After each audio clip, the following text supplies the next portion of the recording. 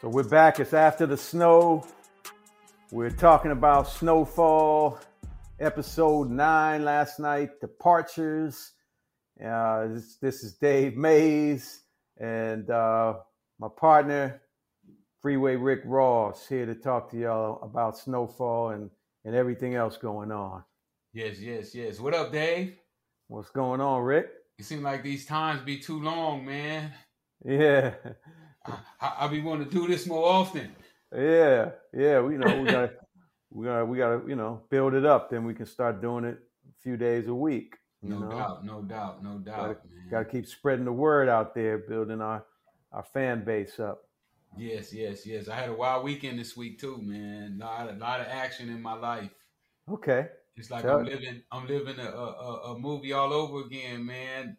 Last Thursday in Atlanta, King of Diamond off the change, man. Let me tell you. Do you know that they charge $125 to park your car at the King of Diamonds, man? What? I didn't know that. Yes. I haven't been there in a long time. 125. They making a killing off that. Man, it was crazy. It was crazy. Ran into Little Buckhead there. DJ Jelly, he showed up. You know, the girls was on the pole, man, and yeah. Shout out Bankhead and Jelly. Yeah, it was off the change, man. You got to stop by there when you go to Atlanta, Dave. Oh. Yeah. Yeah. I'll be back. Yeah, and then and so I leave there, man. I go to San Antonio to the Ryan Garcia fight, the return of Ryan Garcia. Packed house, 15,000 people showed up, man. It was crazy. It took 2 hours to get out of the parking lot, and man, it was just. Yeah, I just had a wild weekend this weekend. Hopefully they didn't charge you $125 there too. No, it was only $40 to park at the Alamo Dome, but it was packed. It took 2 hours to get out. I would have rather paid the $125. Let me out in 10 minutes. So how were the fights? The fights was good. You know, a lot of people saying, you know, that Ryan's not ready for the big league yet.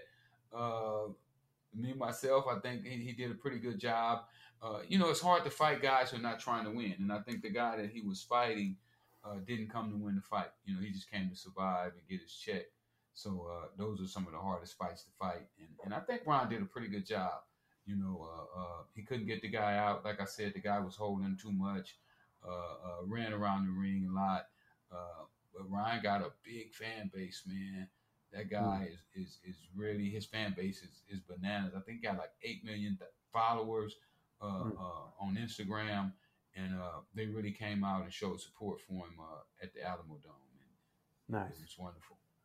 Nice. And you were down there. Did you get to meet with some other fighters you're looking to work with, or? Yeah. You know, I went down there with Gabe Gonzario, and too bad he got the loss. He lost to Shane Mosley Jr., who looked fantastic, you know, from the last time I saw him fight. I haven't saw Shane fight in about 7-8 years, but he's got a new trainer. He's working with Bone Adams, who was, I'm finding out, one of the top trainers in the game, and they really got him looking good, man. He looked like a total different guy from the last time I saw Shane Mosley. He got some pretty big shoes to fill, though. You know, Shane Mosley Sr., you know, was a world champ, and I don't know if he was an undisputed world champ, but he was definitely a world champ. He won the belt from Oscar De La Hoya, and his son is following in his footsteps. You know, I think the grandfather fought, then the daddy fought, and now Shane Mosley Jr. is following in the footsteps. So very, very exciting. I met a couple young fighters down there too, 15 and 16 years old, already turned pro, 3-0. And these are some of the guys. These are the guys that I really want. I really want to work with these guys right here. These guys here are going to be the new money makers in this game. They are the future of boxing. And I met with Rick Nunez and Rob. Man, it was off the chain. I was already sitting front row, right? I was sitting front row, ringside. They came and got me, took me up to the suite. You know, like, oh man, we got food, we got everything. They had pizza, chicken, and just all kind of food, and I'm like, man, I'm vegan. Right, I was about to say you can't eat all that. But you know, it was the thought that counted. Right, you know, right. I felt special. You know what I'm saying? I know the feeling when people take you somewhere and there's a big buffet, and I'm like, man, I can only eat one thing out of that, if that. Yeah, but If it was the that. thought that counted. Right. I really felt special there, and I look forward to going back to San Antonio. Also, I ran into to one of my guys' kids, Austin and his dad. They were there, so it was just a big party, man. We had a great time. We went to a club after the fight. Club was just jam packed. It was also a Mexican holiday that weekend too. So Hmm. I mean, the town was just buzzing, man. Great time in San Antonio, man. You got to go to one of those fights. The one you really want to go to, they say, is a Canelo. They say he packs out a football stadium, 60,000 people. So you got to go to one of the fights with me, Dave, Yeah. man. Yeah.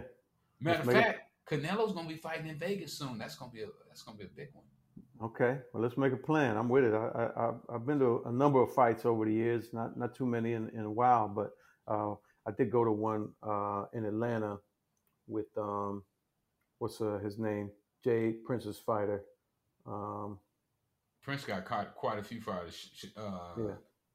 Sean, what's his name? Stevenson. Yeah. Stevenson. Kurt Stevenson. I seen him fight down in Atlanta, not like last year. He got a big fight coming up too. Okay. He has a really big fight coming up. I think they're going to unite the belt, so that's going to be big for him. A lot of things, a lot of good things are going on in boxing. Man, boxing is really picking back up. And I'm planning on making my waves, man. I hooked up with the guy who runs the Instagram for the Zone, so we can get tickets to the Zone fights from now on, Dave. Okay. So you let me know if the Zone is doing it. We in there, man. Okay.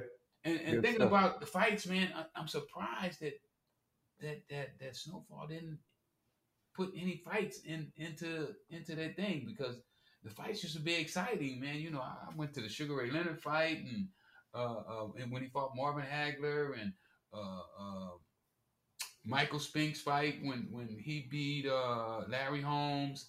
It was some big fights in there, and they didn't implement any of that in the game, man. And I was wondering why, because, well, Dave, I already told you already that so far in this TV series, I haven't saw any real exciting, fun stuff. It's been a lot of violent stuff and trickery and crossing and double crossing and but no fun stuff. You know what I'm saying? Like, when is the fun stuff gonna take place? Yeah, well, we'll see. We'll see. Maybe they'll figure it out by this last season. But before we get into the show, I'll just bring everybody up to speed. I'm in a different spot. I'm back home in Washington D.C. It's my hometown. Born and raised here, and came down to see the family. And I'm going to do another podcast this evening. I'm going to be interviewed on Kurt Bone's new podcast. A lot of people probably heard of Kurt Bone. He's a legend here in the DC area. There's a guy that was down with Rayful Edmond back in the 80s and early 90s, and then when Kurt got some jail time, but he came home in the late 90s, and he's been doing a lot of stuff here for the community for years now.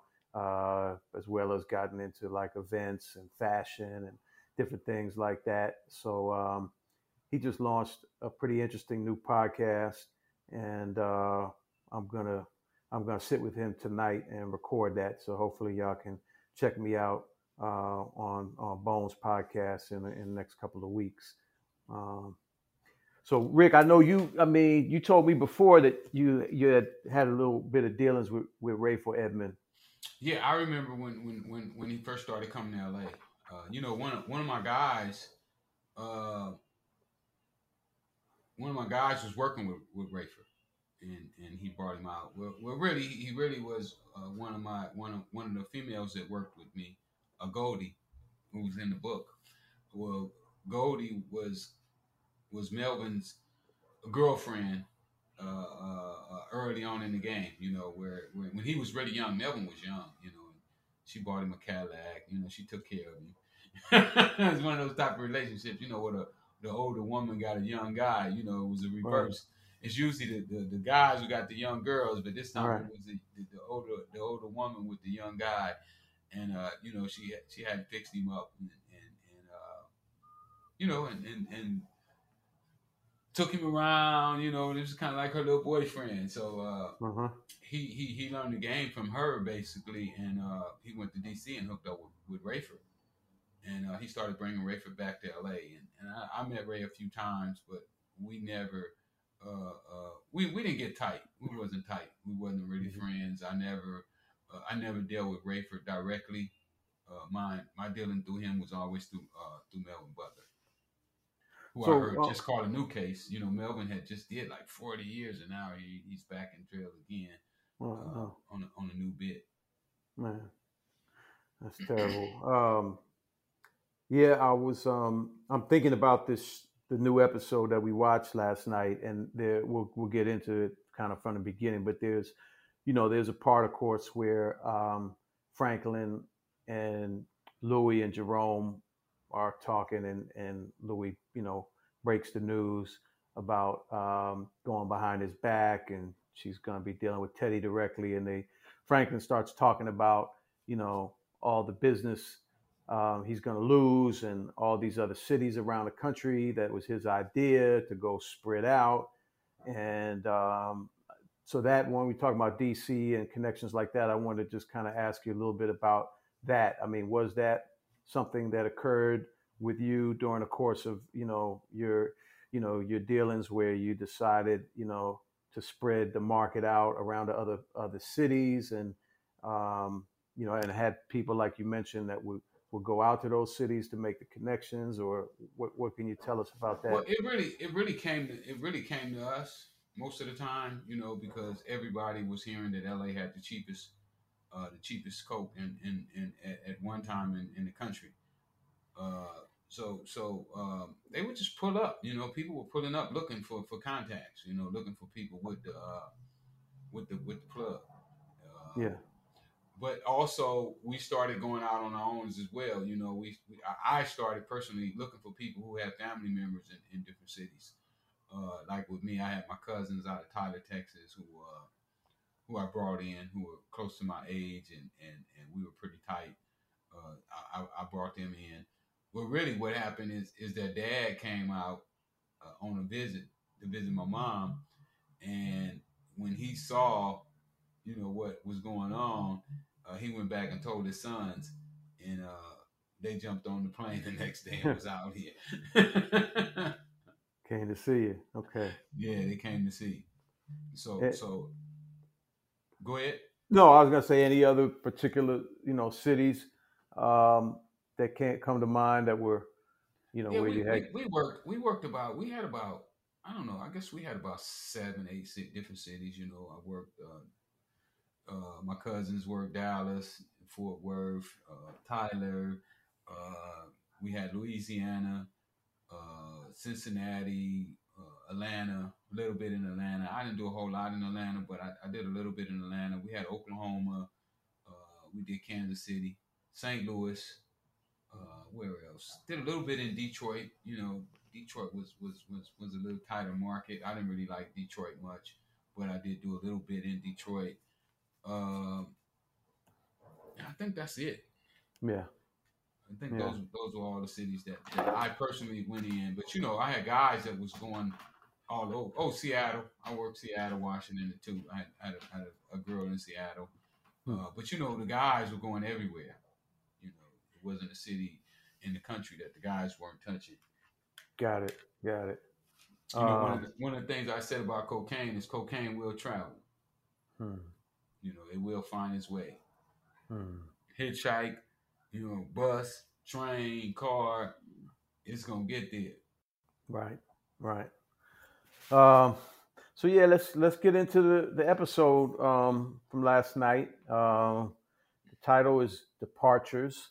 I guess that's signaling this sort of crossroads that the show seems to be reaching. That we still don't know how it's going to end up. Of course, next week is the grand finale to the season, where all will be revealed. Although they are going to have to set things up for this sixth season that they announced coming up. So we know there's another season coming back. So whatever happens next week is going to have to set up, a whole nother season. But so this one, last week, of course, the wedding. And at the end, we see Buckley, the police officer that Louie hired to do the hit on Kane, sitting outside. And so when this show opens, we're seeing basically what happened there. Buckley and another police officer jump out on Kane and his guys, start shooting at them. They shooting back. Kane runs, and Buckley chases him down, shoots him in the back a couple of times in the alley in the back. But meanwhile, one of Buckley's partners, another police officer, gets killed. So that's obviously a big deal. A red flag. A big red flag. In what way would you say? Well, a cop gets killed. That's major investigation. A gangbanger get killed. Yeah, maybe investigation, but when you talk about a cop gets killed, major investigation. And in California, if you involved with a crime and your crimey gets killed in the commission of a crime, then you're responsible for his murder. So Buckley could be in some real hot water right now. Yeah, well, he's not doing too good. We are seeing this episode. He's definitely not doing too good. So it looks like the drug is getting the best of him right now. Yeah. His self is everything is deteriorating on him right now. It looks like he's going down fast. Right. Did we know he was using crack before this episode? I don't remember if we saw him using crack or knew that. No, I didn't know he was using crack. I thought he was more on the booze. Right. They never actually showed him using the drug. Which is really weird. For a cop to be using the drug, which I'm sure some have used the drugs, but right, to be a narcotic agent and then get hooked on drugs is kind of like, all of a sudden he's a crackhead. I mean, maybe it happened fast, but yeah, he's a crackhead. He's out there on the block holding up the dealer for a $20 rock. That's how desperate Buckley has become. Yes. He didn't go to the room, the storage room where they keep all the drugs at. He could have been there and scanned him a couple grams off, and nobody would have noticed it. Yeah. So that has definitely been interesting with Buckley. Even the way Louie has been able to reel him in, to have him to do a murder. Having a cop to do a murder. What's she paying, like $150,000? I think she said, or something like that, or $50,000. Yeah. Well, she gave him half, and he's looking for his other half right now in this episode, and she don't want to give it to him because, of course, Kane didn't die. Kane may be paralyzed, but he looks like he's going to survive. We find that out. So yeah, there's a dispute there over his money, and he's really. I'm wondering if Kane's gonna come in and testify against Buckley, for what Buckley did to him. Because some people, people would say with me, because I testified against cops. Yeah. That shot at me and planted drugs on me and stuff, and some people say that's a form of snitching. I've been called a snitch because cops came in the courtroom and got on the witness stand and lied, and then I got on the witness stand and said, no, they lying, that none of that happened. Right. So I'm wondering what stance they're going to take on Kane on this issue, right? Because they're going to try to put Kane in jail as well. Kane would go to trial for the murder of a cop. Well, they all. Go ahead. No, I was going to say they're also, of course, they're bringing in the whole kind of, cop killing a unarmed black man's storyline here, because it didn't look like Kane had any weapons on him. He was just running, and Buckley just straight shot him in the back. And then, of course, when Buckley gives his report of what's happening, he's saying, oh, he had a gun, he turned around to fire at me. And that's, that's when when I shot him. So we'll see as the investigation goes on if they, Yeah, show. I didn't really pay attention to that part, but you're absolutely correct. Because you could see Kane running clearly, his hands was free. Yep. Yep. And So he never fired a shot.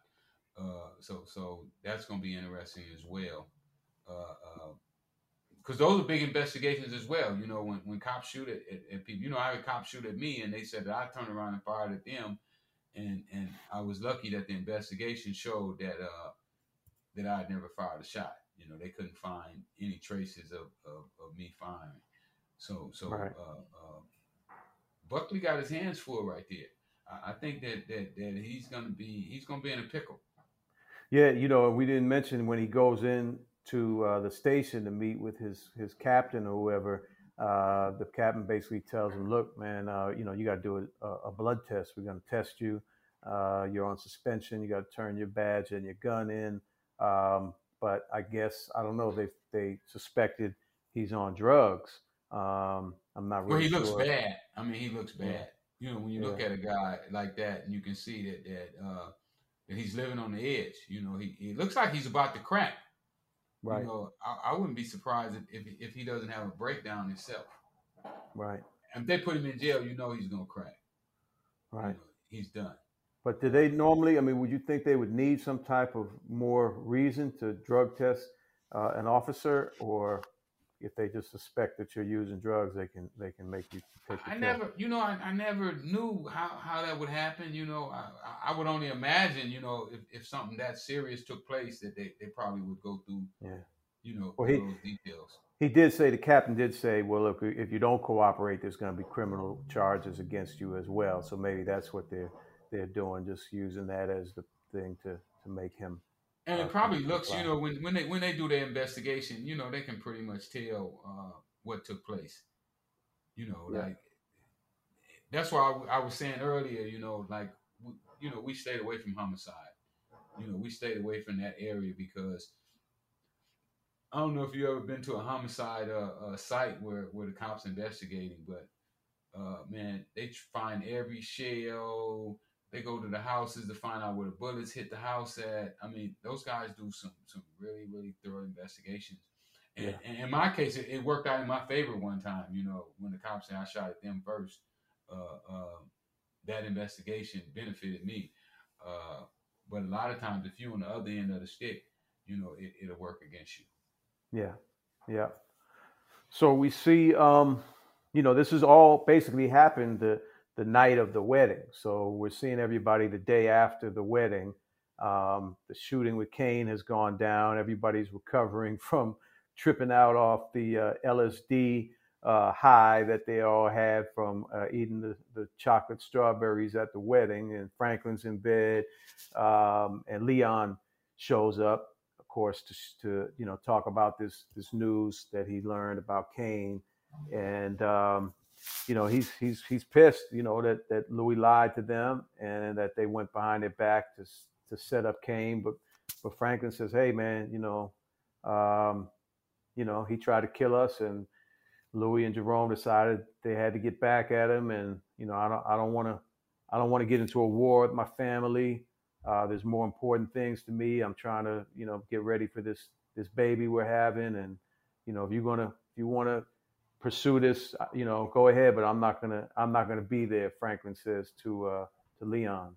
Well, about that whole scene, Dave, what really caught my attention was the fact of how lavish Franklin's living, and then here his boy is, his main man is living in the projects. Man, that really like kind of got to me, when Leon walked through the house and he was admiring Franklin's house, and he was like, "Man, you living up here." I don't remember the exact words, but basically he was saying you living in all of this lavish, and everybody else is really starving. Leon definitely not Louie and her husband. They both living pretty good as well, but Leon is pretty much still living in the projects, man. And as we see, he was homeless. He didn't have nowhere to go. I mean, why didn't he go to Franklin's house, and why Franklin didn't put him up when he was going through all that stuff? Uh, just some of the things that when you see homies, they don't really they don't really carry it like that. You know, if the homie need it, you know, you give it to him. Yeah. I wanted to mention the book. You know, when Leon leaves, he's kind of, pissed with Franklin's attitude about everything. He sees the book on the shelf, which is a book that he had told Franklin he should read. It's called The Wretched of the Earth. And he said, man, you didn't even, look at this book. And he grabs it and takes it. Now, that book is interesting because it's basically looking at the psychological and mental health impacts of imperialism and colonialism. Um, and so it's another nod to this issue of mental health that we've talked about and that the show keeps bringing up. And, the idea that there's been, an incredible amount of damage done mentally to, Black folks dealing with the systemic racism conditions, compounded Yes. years after years after years. And, something that's an important subject that seems to finally be getting a little bit of public attention, but definitely one that needs to be pushed further, I think. Absolutely, absolutely, because we definitely it's definitely been a lot of trauma in the Black community. Uh, you know, even with myself, I mean, why should I know about murder scenes? I've saw so many in my life. I've witnessed so many people not actually get killed sometimes, but shortly after they're killed, I'm able to be on the scene, and that was much too frequent in South Central LA. Yeah, And I think go ahead. and I think that too many kids, in these areas are experiencing these type of traumas, and you never know how it's going to affect you in life. It affects everybody different. So, uh, but these are definitely traumas that our kids are going through. Yeah, I want to ask you, about yourself and like, have you ever done therapy? I've never had therapy. Have you No. thought about it, or? Um, no, I haven't never thought about it. Dave, you think that everything is good with you, um, and a lot of times that's our problem is that we feel like we're okay, that we're living a normal life, and until you do something like therapy, um, you just never know, and that is probably something that I might need to look into. I mean, Yeah, I mean, to do as much time in jail as I did as well, could be psychologically effective on the person. yeah, And I yeah. did think about that before, and that I may use work as my escape, that I don't have to deal with Hmm.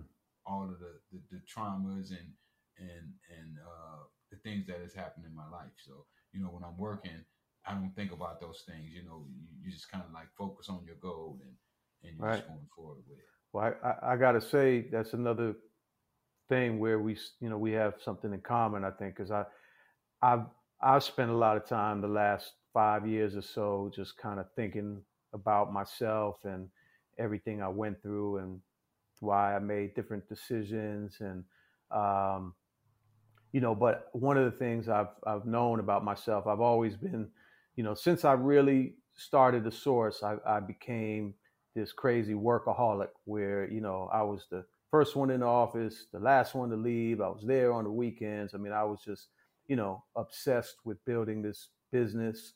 And, even after I lost the source, it's kind of continued. I've stayed pursuing, these dreams.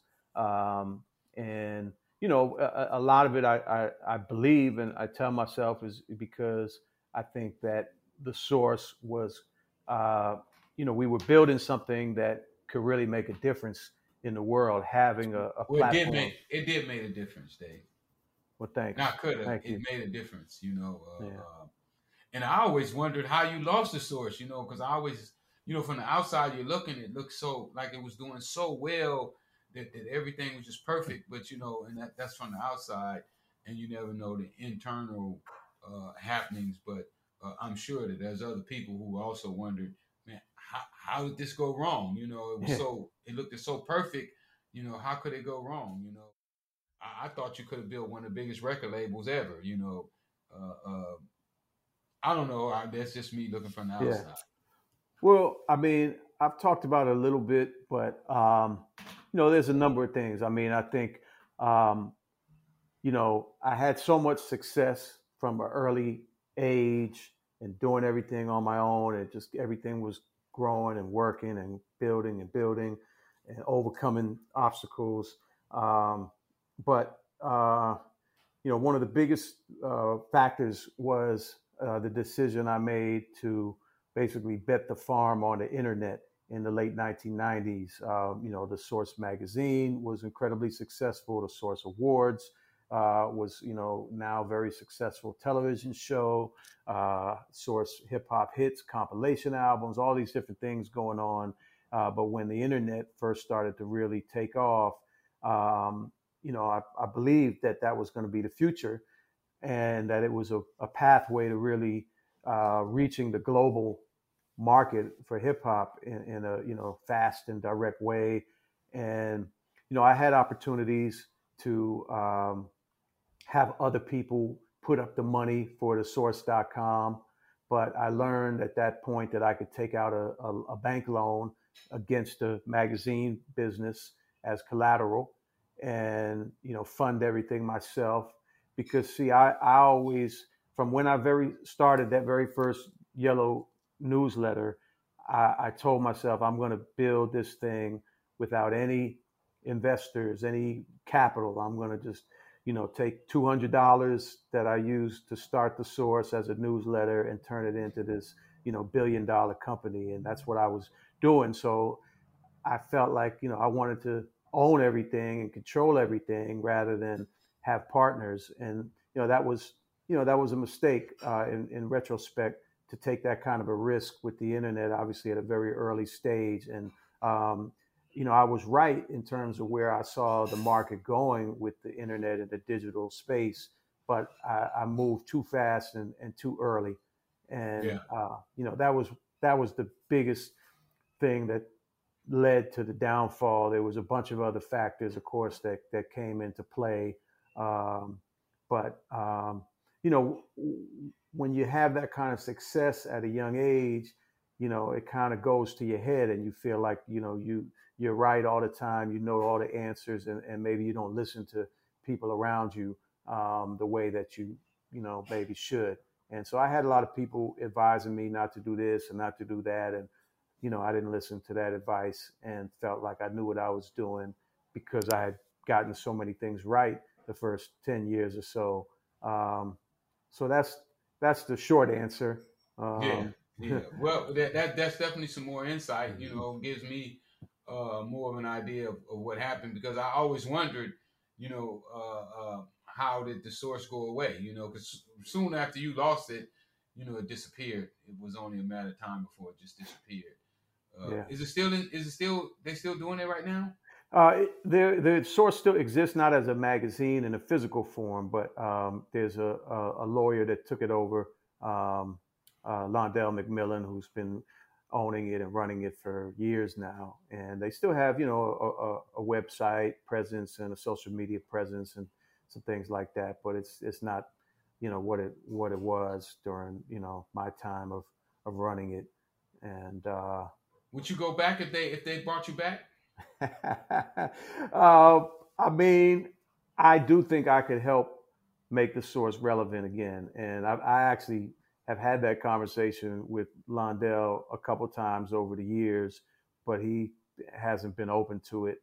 From what I've seen, I mean, we talked and he didn't follow up about it a few times. So we got I know what breakbeat. that's like. I know what Yeah, that's like. yeah. You go to guys and you offer to give them a hand and they don't take it, and then you have to punish them. Yeah, well, that's why like I said, we got breakbeat now, and breakbeat in my mind, the plan is this is the source in today's digital age, because a lot of these companies that are coming from a traditional media space, whether they're magazines, newspapers, cable television, radio stations, all those forms of media that have been hugely successful for decades and decades. They're all pretty much finished. There's no real future for traditional media, and everybody's trying to transition and find the right way to reinvent themselves in a digital form. But to me, it's very hard to do because there's a lot of baggage that you're carrying. There's, the perception of your brand is already looked at a certain way because people know you as a magazine or as a cable channel. They don't know you as a social media or some other new streaming platform, that type of thing. I do think that there's a lot of untapped value in the source that I could still help bring to light, and hopefully one day I'll have the opportunity to do that. God willing.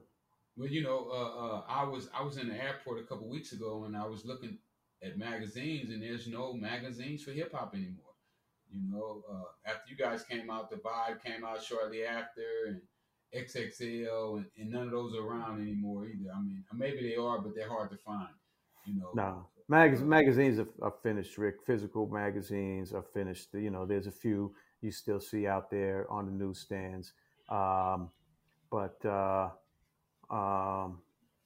it's dead in the water, that business, in my opinion. So I don't think we'll see too many more hip hop magazines. But we got Breakbeat. This is the digital magazine, the digital, cable, radio, all rolled up into one. What we're going to be doing as we continue to build out this platform. For sure. So I guess bringing it back to the show, Jerome and Louie are celebrating the wedding, getting ready for their honeymoon, but they know that the news is out there about what they did to set up Kane. They're going to have to deal with that. Veronique and Franklin get together, and Veronique saying she understands why Louie did what she did, and Franklin kind of says, yeah, I get it too. It was the right thing with the wrong way, he says. And then he talks about wanting to leave town to clear his head. Come with me. Let's get out of town. I was shocked when he called himself a monster. Right. So yeah, they get in the plane, his private plane. He's back to that's a little bit of fun that he has had over a few seasons. It looked like they went to Catalina Island. That looked like Catalina Island it was at. Definitely went somewhere, some exotic location that he it's a little island right here on California. It's about 40, 50 miles off the coast of California. Oh, okay. And they call it Catalina Island. And that's where it looked like they was at, when I looked at the island. And I should take my boat over there. I'd shoot over there. I had a boat, a speedboat, and I would shoot over there every once in a while. Go have lunch, take a chick nice? over there. It's nice. It's like a little resort, it's like a little resort. Back then, it wasn't many people, the only way you can get there is by plane or boat. So people would take their boats and go over there, and I would see how fast I could get over there on my speedboat. I had one of those 40-foot speedboats, so I would see how fast I could get over there. But yeah, that's what it looked like. That's the fun we're talking about, getting in that speedboat and that thing was so much fun, man. I bought it for my boy for his birthday, right? But I fell in love with it myself. You take a chick out on that boat and it jumped waves, like it like stay out the water. You can. It had some little things on the back of it, and you put them down, and the boat hydroplanes where it don't even really touch the water, just like jumps, ching, ching, ching, ching. And it had two of those 454 motors in there with the all the souped up stuff, man. It's one of those it's fast boat, like 75 miles, 80 miles an hour boat on the water. So right. So yeah, that conversation he was having with Veronique on the island was pretty interesting. Like you said, he's saying, I really got to see myself for who I really am last night, going through all that tripping and all these, hallucinations and things I was thinking about. And he said, There's no other way to define it. I've been a monster, and I want to change, but is it too late to change? You know, Yeah, she's yeah. And then she started to tell him some of her baggage. She that's gave right. up a little bit of her baggage, you know. So interesting time, you know, that they both came clean with each other. Uh, I was thinking when he was doing all that he was thinking about getting out the game. You know, those are the kind of things that really make you think about quitting. You know, Sure. where you're not going to sell dope no more. Right. Well, Um, we see jumping ahead to the end, that last scene with Teddy. I mean, that's what he says. He says he's leaving now. Does that mean he's just leaving Teddy and he's going to try to stay in the game? Or, does that mean he's trying to get out of the game permanently? And we yeah, know, he kind of felt, you know, from talking to Teddy, he kind of felt defeated. You know, telling Teddy that he took his biggest customers, which what Teddy did really is it's pretty vicious. You know, to take somebody's cut. I mean, you know, you take your boy's biggest customer. That's like taking his girl. You know, like damn mm-hmm. man, you had sex with my wife, man. You know, Yeah, like damn buddy. You know, like what else you gonna do? You know. yeah, well, So that was pretty major for him to, you know, find out that his man, you know, has taken. And then he kind of said that he knew Teddy killed his daddy. hmm.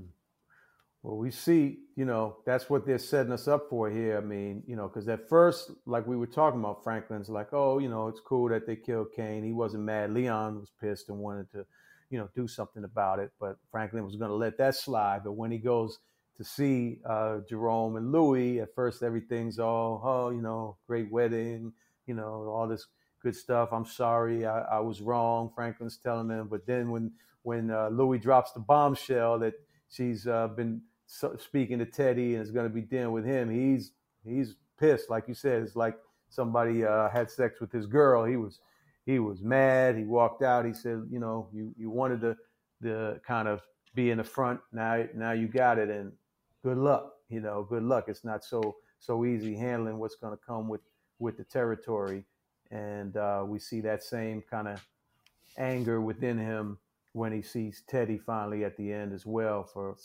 He really feels, bad that they cut his throat, and we don't know what that means. He's But then going to he do shakes something. Teddy's hand though. He shakes Teddy's hand real friendly, like it's all good, you know, like Right, that right, was that was surprising. And he stuck his hand out, and then Teddy didn't take his hand immediately. You know, Teddy was kind of standoffish, so right. that was interesting.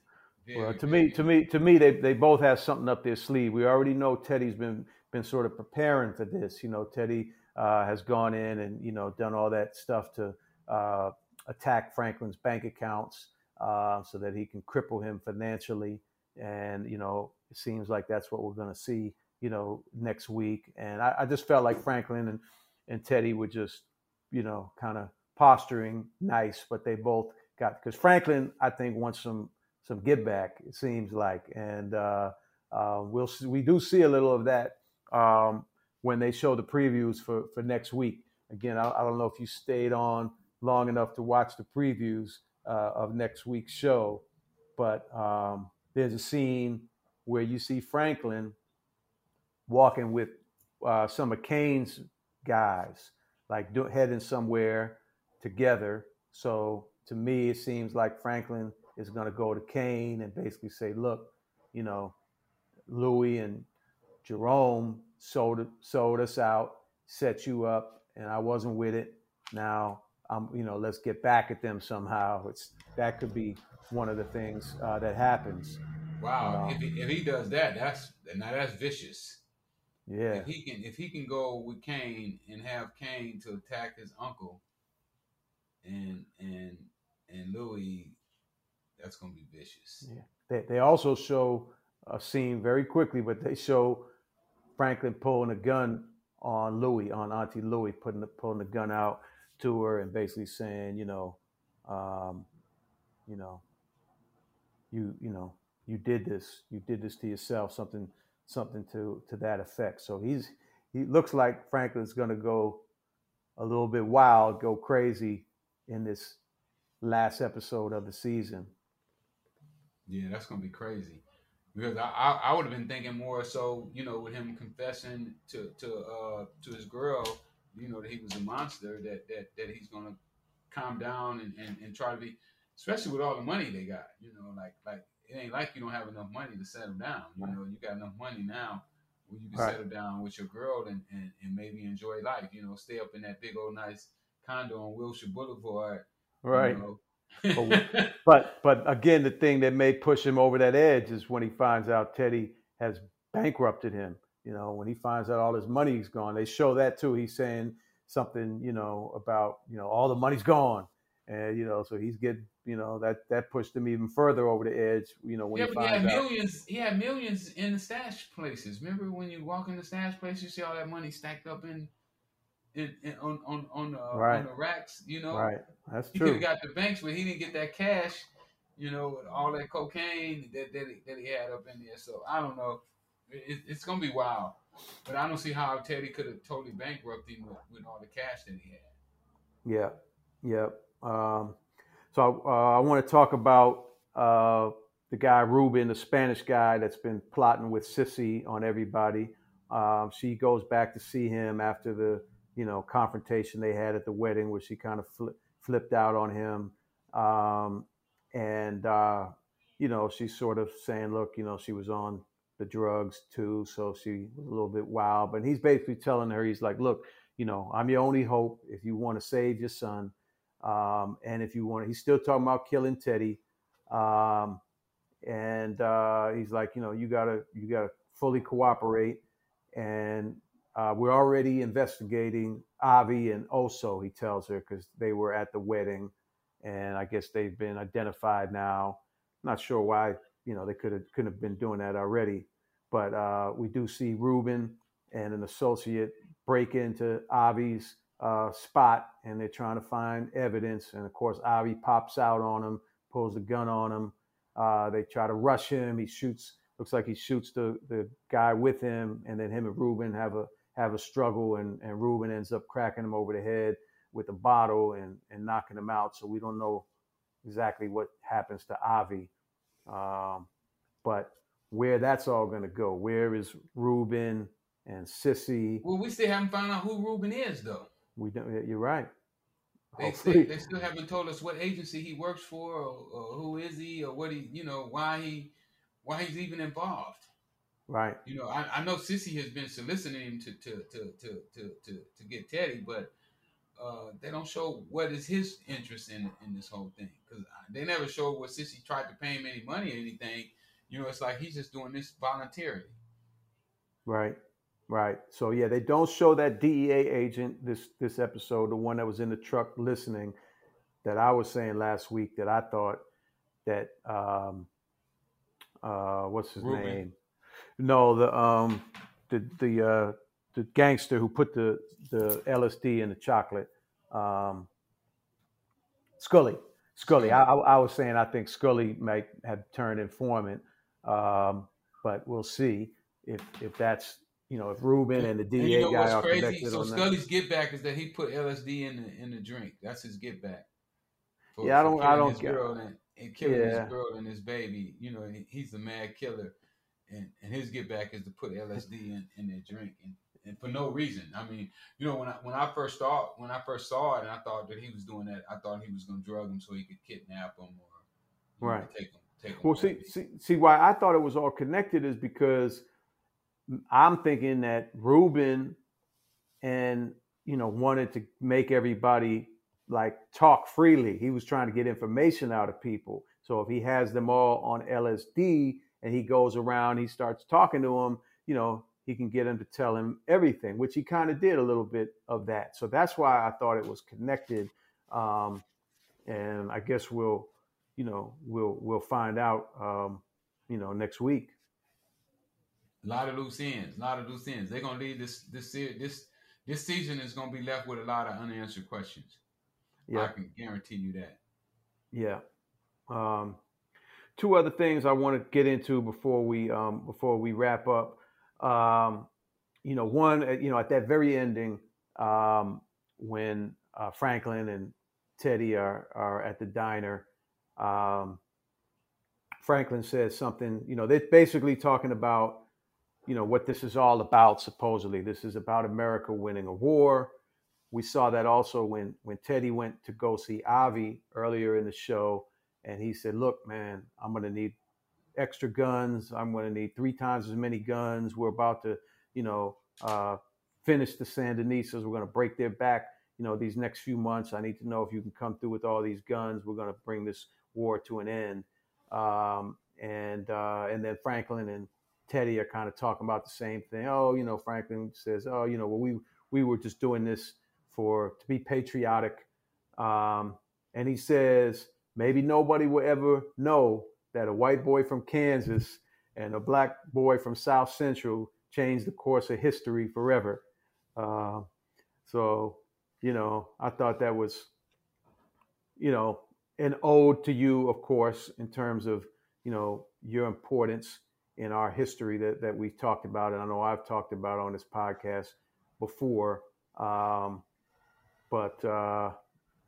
yeah, I don't know. What did you catch that, and what did you think of that? Yeah, I caught that. I was like, if they're not talking about my story, what are they talking about? So yeah, I definitely caught a hold of that. And Yeah, I think Franklin said that he sold enough dope to fund a couple wars. he said he made him 56 million in 3 years. Yeah. To go towards the war. So the last thing that I do want to ask you about with Leon, again, we're continuing to hear, Leon has totally kind of changed his tune about, he's for the people now, and he's really concerned about what's being done to his people, the effects of crack and the systemic racism and everything, and he wants to take his girl, over to Africa or Europe. He says to get away and think about his future and what he can do to, to help his people. And we also heard Franklin say when he's on that island with Veronique, he used the word plague. That hey, I brought a plague on my people, something to that effect. So I wanted to to ask you about that. I mean, we might have talked about it a little bit before, but, at what point in your life did you begin to think about, what the impact crack was having on the Black community and become a person that wanted to, do something about it? I mean, I, how would you describe that transition for yourself? Well, when I found out that cocaine was addictive, because I didn't really believe that cocaine was addictive when I first started. You know, like I said, all the people that was getting high was the movers and the shakers. The people who I wanted to be like. So when I first started, I didn't know that it had the effect that it was gonna have on everybody. That people would be giving their last 20s and 30s up to get high. So I would say around 84, 85, I started to see addiction. I started to see people who would, sell their bodies to get a hit, would sell all of their TVs and everything.